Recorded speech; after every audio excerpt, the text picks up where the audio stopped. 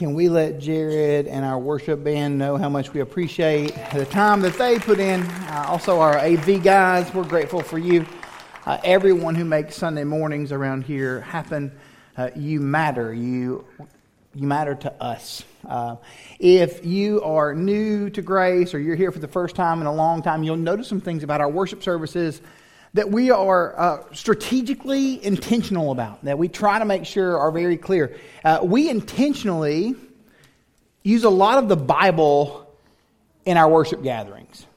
That may be a shocker to you that at a church called Grace Bible Church that you would use a lot of the Bible, but we do. We're very pro-Bible around here. We even follow something that is called a liturgy, and honestly, you may be familiar with that word from high church traditions. Maybe you grew up in a mainline situation.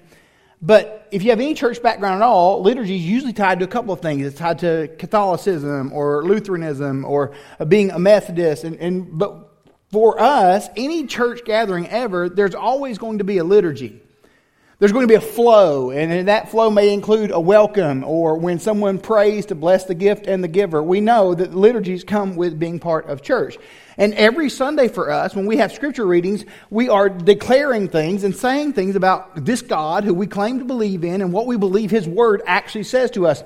And for a short season, and we may even move back to it, when we would have our scripture reading, like what Kim did earlier, you would hear this, the Word of the Lord, and we would reply with, thanks be to God. Well, we've moved away from that a little bit, and now we use from Isaiah chapter 40, verse 8, where it reads this. It says, the grass withers and the flowers fade, or the translation on the screen at times says fall, but the word of our God remains forever. And we would reply with, thanks be to God. And the reason that we, Jared, myself, and our elders, that we try to immerse our gatherings wholly in Scripture is pretty simple. I'm flawed. Jared is too, even more so. Our elders are flawed people. This doesn't mean that we don't pray and study and think through what we're going to sing and what we're going to say. It just means that we want you, when you walk away from a gathering here, to walk away with more of the Word than you did with us. That's the goal. I had a chat the other day with a friend, and we were just discussing what's called a regulative principle. As a child of the 90s, all that I really knew about regulation was what Snoop Dogg's cousin Nate taught me, that regulators were supposed to mount up. But to boil it down, what that comes down to is this, that in the most simple terms possible, Jared and I believe the Scriptures are provided by God and are the way that we understand every bit of the way that we're supposed to practice our faith. We believe that as a church. Our elders believe that. God has given us His Word, and we want to do what we can to guide you with His Word. Our text for today comes in Isaiah chapter 40, and we're going to look at verses 1 through 11, and then we'll walk through that together. But as always, I'm going to read this over us. It says this in verse 1, Comfort my people, says your God. Speak tenderly to Jerusalem, and announce to her that her time of hard service is over. Her iniquity has been pardoned, and she has received from the Lord's hand double for all of her sins. A voice of one crying out, prepare the way of the Lord in the wilderness. Make a straight highway for our God in the desert. Every valley will be lifted up, and every mountain and hill will be leveled. The uneven ground will become smooth, and the rough places a plain. And the glory of God will appear, and all humanity together will see it. For the mouth of the Lord has spoken. A voice was saying, cry out. Another said, what should I cry out? All humanity is grass, and all its goodness is like the flower of the field. The grass withers, and the flowers fade. When the breath of the Lord blows on them, indeed the people, their grass, The grass withers, the flowers fade, but the word of our God remains forever. Zion, herald of good news, go up on a high mountain, Jerusalem. Herald of good news, raise your voice loudly, raise it, and do not be afraid. Say to the cities of Judah, here is our God. See, the Lord God comes with strength, and His power establishes His rule. His wages are with Him, and His reward accompanies Him. He protects His flock like a shepherd. And He gathers the lamb in His arms and carries them in the fold of His garment. He gently leads those that are nursing. Comfort my people. Comfort my people, says Yahweh. At this point, if you're unfamiliar with church history, that's okay. The people of Judah are in exile in this place called Babylon due to their disobedience and their idolatry. Isaiah is speaking prophetically to the nation that is facing despair and captivity, that is hoping and praying that the God of the Bible, that Yahweh will restore them. And we are moving to this place of judgment and hope. And what you can see, if we're looking for the central idea of today's text, is this. Honestly, God is going to show them that by His word, He will carry them through. By the word of God, He's going to carry His people through. And you see God speaking in this text. He says to Isaiah, say these things to the people of Jerusalem. Say these things to the people of Judah. Let them know that the time of their hard service is over. We're going to move them from their exile. We're going to move them to a place of restoration. The iniquity has been pardoned, and she has received from the Lord's hand double for all of her sins. God is restoring and caring doubly in the face of these people's wickedness toward Him. And when we look at this passage, there are certain things that we're going to hear from God, that we're going to see God saying to us, that I don't want us to miss. And there are questions that are going to help us. That are going to help us to formulate the way that we see this text and that we see our lives in light of the text as a whole. The first one is this, that you'll see in 3 through 5. Is God missing? The second thing that we will see in this passage is God silent in 6 through 8? And finally in 9 through 11, does God care? Is God missing? Is God just silent?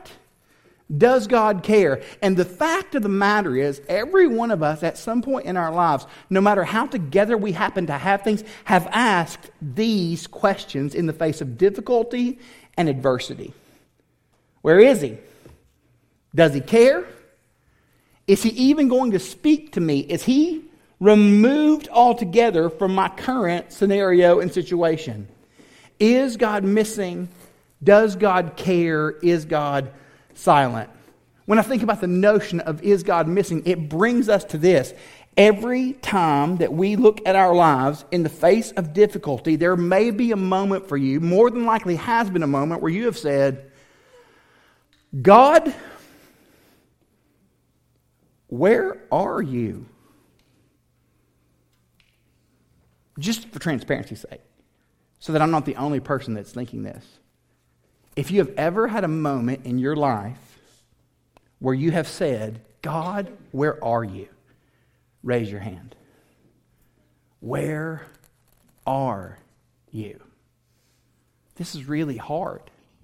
What I'm dealing with is difficult. Where are you?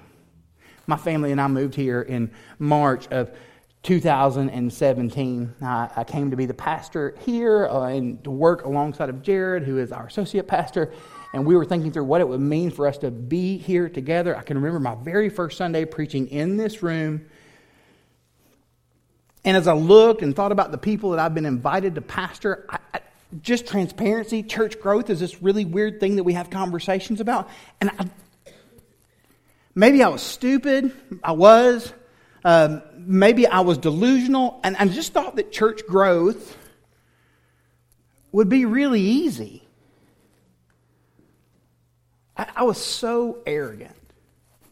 One night we were on the way, my wife and I, to one of the fundraisers where we eat chicken from On the River, which is every fundraiser in our community. We just go to the college and eat chicken and give people money. I knew that other pastors were going to be there, and this the wicked soul of mine. I looked at my wife and said, what if I introduce myself to these guys and say, is it going to be weird when we take a bunch of your people? And she said to me, do you know how terrible of a person you sound like right now? I thought about the church that I get to lead and how they're good. Even in this room every Sunday, there are good people who love the Lord, good people who love His Word. So that was March, and I don't know if you remember August of 2017. I do. I met this person named Harvey. I'd never been around hurricanes. I grew up in Tennessee. We didn't have hurricanes. They still don't have them there. The ocean's not made its way that far yet. But my wife grew up in the Gulf, and I just kept asking her questions because we're in this new neighborhood. And I'm like, do we need to put our stuff on cinder blocks or what? And she said, hey, look, if the hurricane hits where we live, FEMA's coming to rescue us all. That's what's going to happen. I can remember having these conversations, not knowing what to do. Harvey was a terrible person, just a jerk. And after Harvey, I thought to myself, well, maybe we'll see some growth. You don't grow churches during, natural disasters. We started to see a little bit of growth, and then when we were removed from Harvey, we had a pandemic. Now that caused everybody in the world to fight. Everyone disagreed, and some of us were worried to go out in public, and some of us were wanting to roll around in the floor at Popeyes. Just all of this disagreement. People were putting masks on the rearview mirror of their car just covered in filth, like that's going to do anything.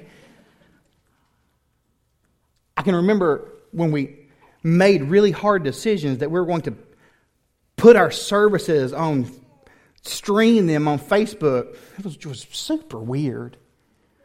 And God, why are we doing? Do you think I like to be on TV? I'm not photogenic. 12 weeks of that.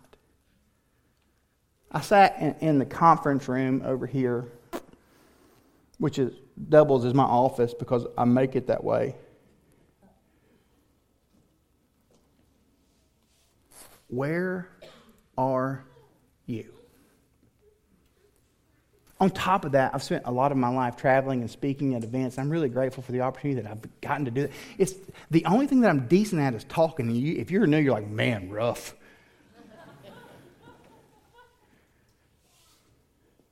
All of that's canceled.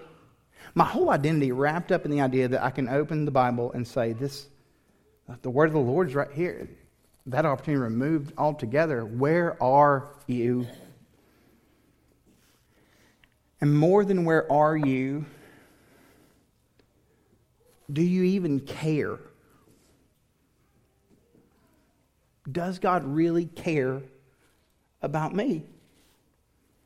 Does He care about you?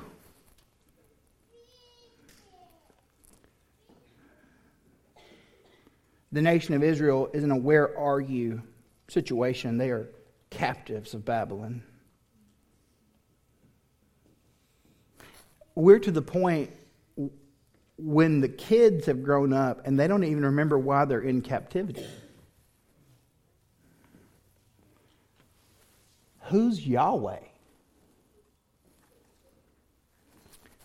Prepare the way of the Lord in the wilderness. Make straight a highway for our God in the desert. Well, who's doing that? Every valley will be lifted up, and every mountain will be leveled. The uneven ground will become smooth, and the rough places a plain. The deliverer is on his way to meet a people who are wondering where he is. They do not know how to react because they don't really know who they are reacting to. Prepare the way of the Lord. And we're having this biblical, scriptural conversation about God acting and who's working. And God is saying, I'm on the way.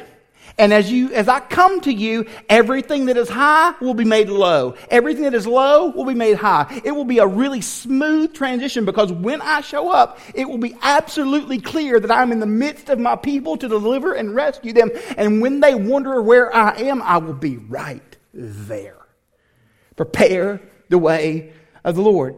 The Lord is saying to and through Isaiah, I will do whatever it takes to get to my people. There's this old church argument from the 70s and the 80s around this notion of what's called seeker sensitivity. And I understand the problem with the general conversation. It's kind of a weird thing to talk about. Number one, transparency. All of us are seeking after something. The problem is that when we are left to our own devices, we will never seek for the right thing. Secondly, there is a seeker. The seeker is God. God is forever pursuing wayward people.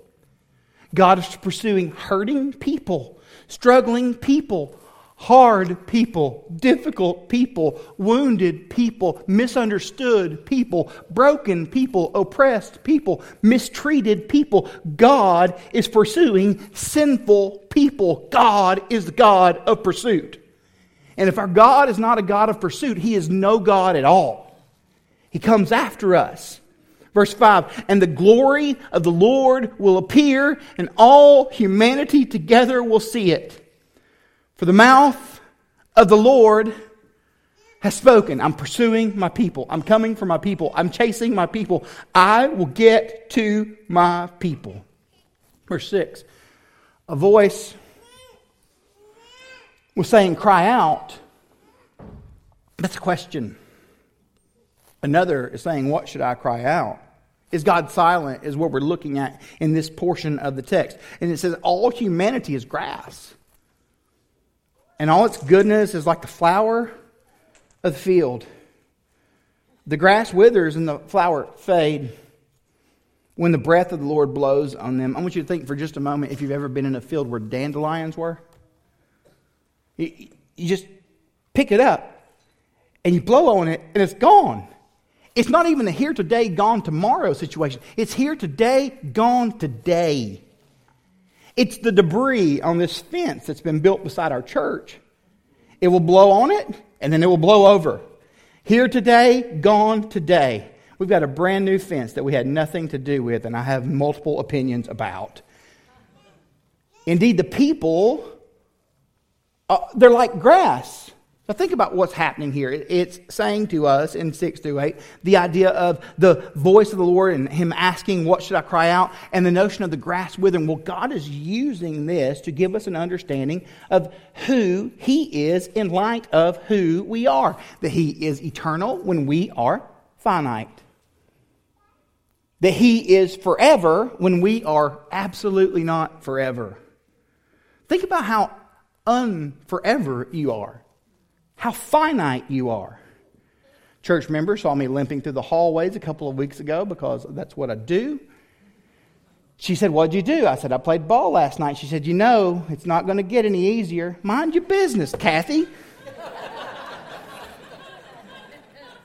The doctor told me the other day that you are past the age when. I just stopped him right there. I do weird stuff now. I was at HEB yesterday, and I showed the picture of my kid's dog to the sample lady. I have to admit it, Nicole saw me at HEB. It was pretty embarrassing. There was one sample lady who, she said, hey, you should get some of these for your kids or your grandkids. I turned the table over on her right there. Like in the Bible, John 2, y'all.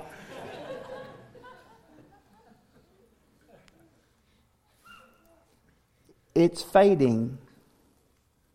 But it's more than that. Think about the political world that they live in and the political world that you happen to live in. Things are fading. Everything is momentary. Things that politicians told us 30 years ago, the people who belong to that party that are still in power, both of them, are telling you their thoughts from then are obsolete. Language like safe, legal, and rare, whatever that means, completely forgotten. We are looking at a world that is finite. The grass withers, the flowers fade. The ideas that are present, they're going to blow away. What is one thing in the face of all of this that will hold true?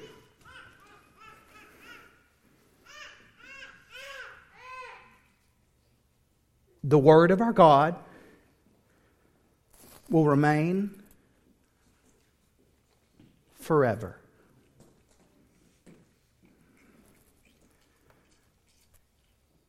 In a world of shifting thought, the forever God of Scripture does not shift. He does not change. He is not moved by the times.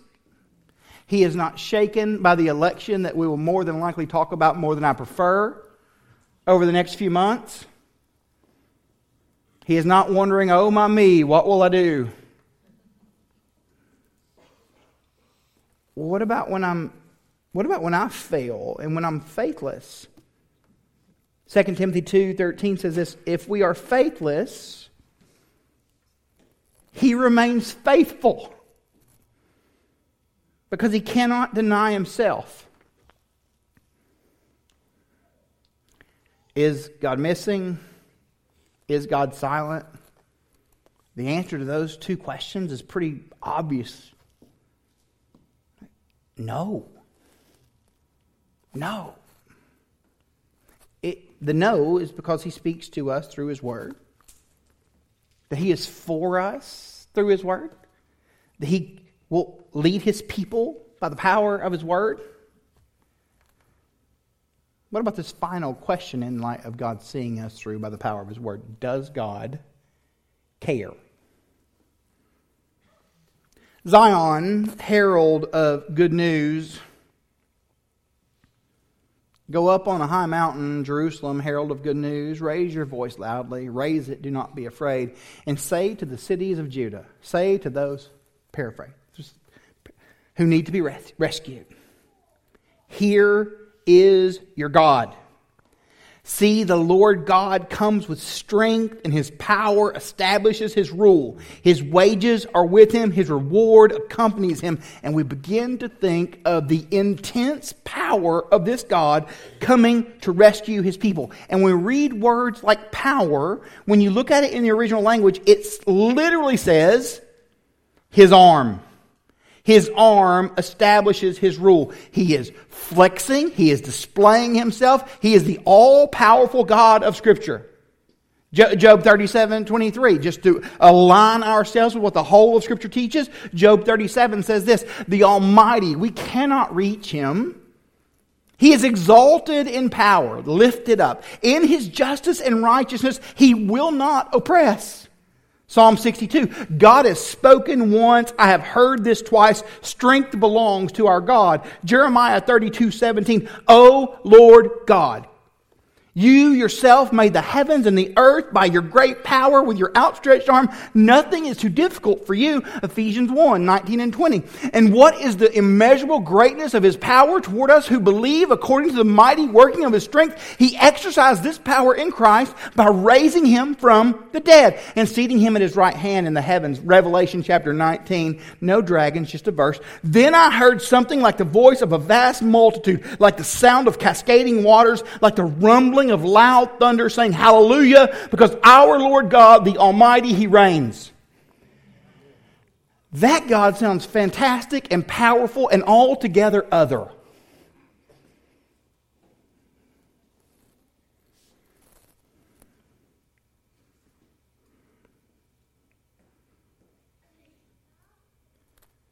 But that God, the same one with the outstretched arm, He protects His flock like a shepherd. He gathers the lambs in His arms. He carries them in the fold of His garment. He gently leads those that are nursing.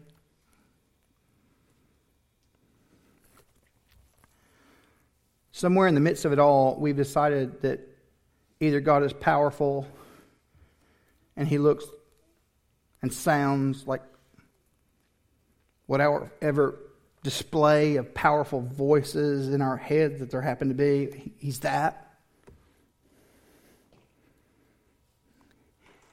If the God who we meet in Scripture is just that, you're not meeting the whole God of Scripture. The same God who lifts His arm to display His power, He stretches His arm around those that He loves.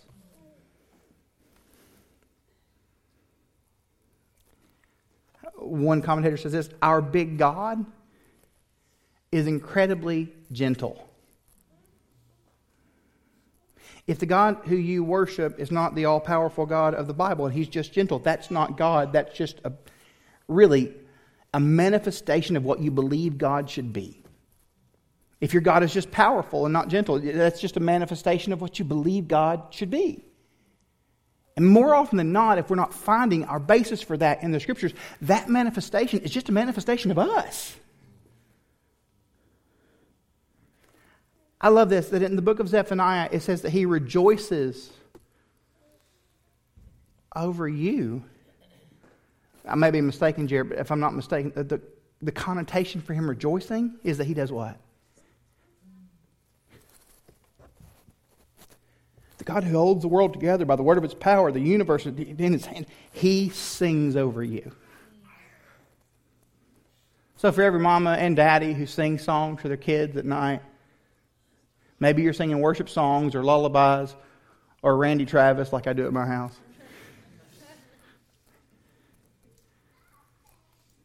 The all-powerful God of Scripture who can do anything, He sings over the fact that you belong to Him because He cares for you. That shepherd that we see extending His arms over His flock. I'm the good shepherd. And the good shepherd lays his life down for his sheep. The hired hand, since he is not the shepherd and does not own the sheep, leaves them and runs away when he sees a wolf coming. That's withering and fading. The wolf then snatches and scatters them. This happens because he's a hired hand. He doesn't care about the sheep. I am the good shepherd. I know my own, and my own know me. Just as the Father knows me, and I know the Father, I lay down my life for my sheep. But I have other sheep, He says, that are not of this pen. I must bring them also, and they will listen to my voice all together. This good shepherd calling sheep to Himself. The powerful shepherd of the Scriptures, speaking gently over the nations, calling them to trust Him. This is why the Father loves me, because I lay down my life so that I may take it up again. No one takes it from me, but I lay it down on my own.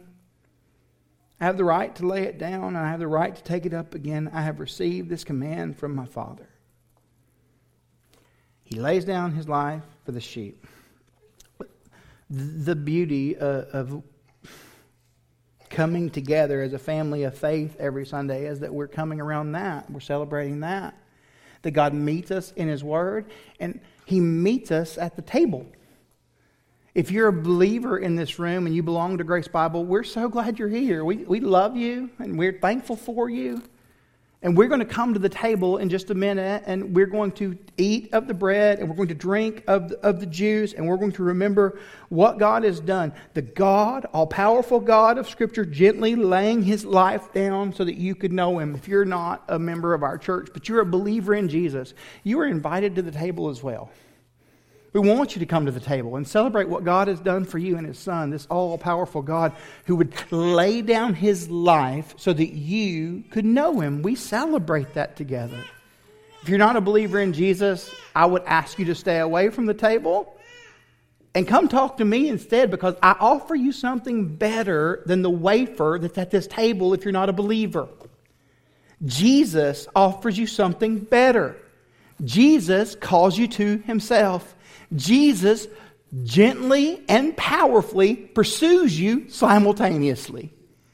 And that's who wants to meet with you. So I invite us to bow our heads as a family of faith this morning.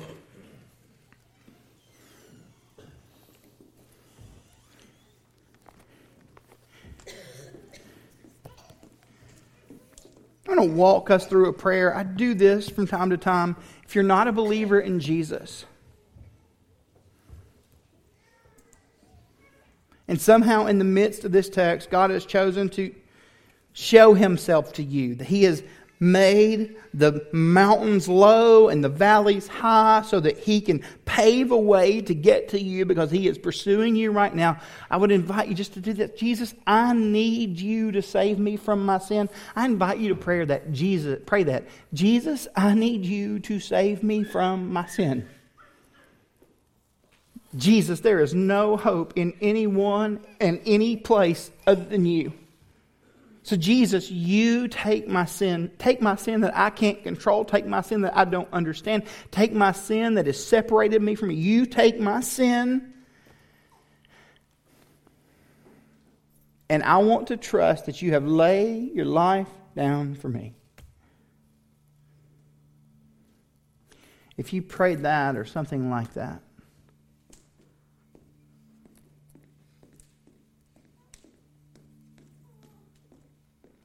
I want you to meet me in the back corner of the room on my right-hand side beside the door in the lobby. And I would love to share with you what it means to place your trust in, that you have placed your trust in Jesus. Jesus, you take my sin, I want you.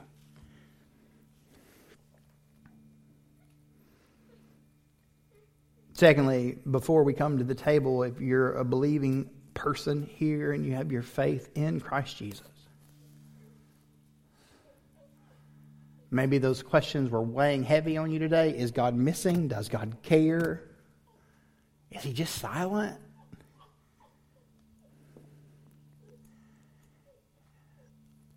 Just think for a moment of how God speaks to you from His Word before you immediately jump up to meet Him at the table.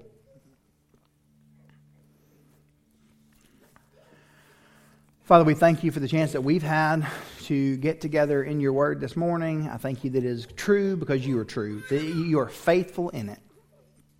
Continue to meet us. God, if you have saved lost people this morning, God, I pray that they will publicly express that.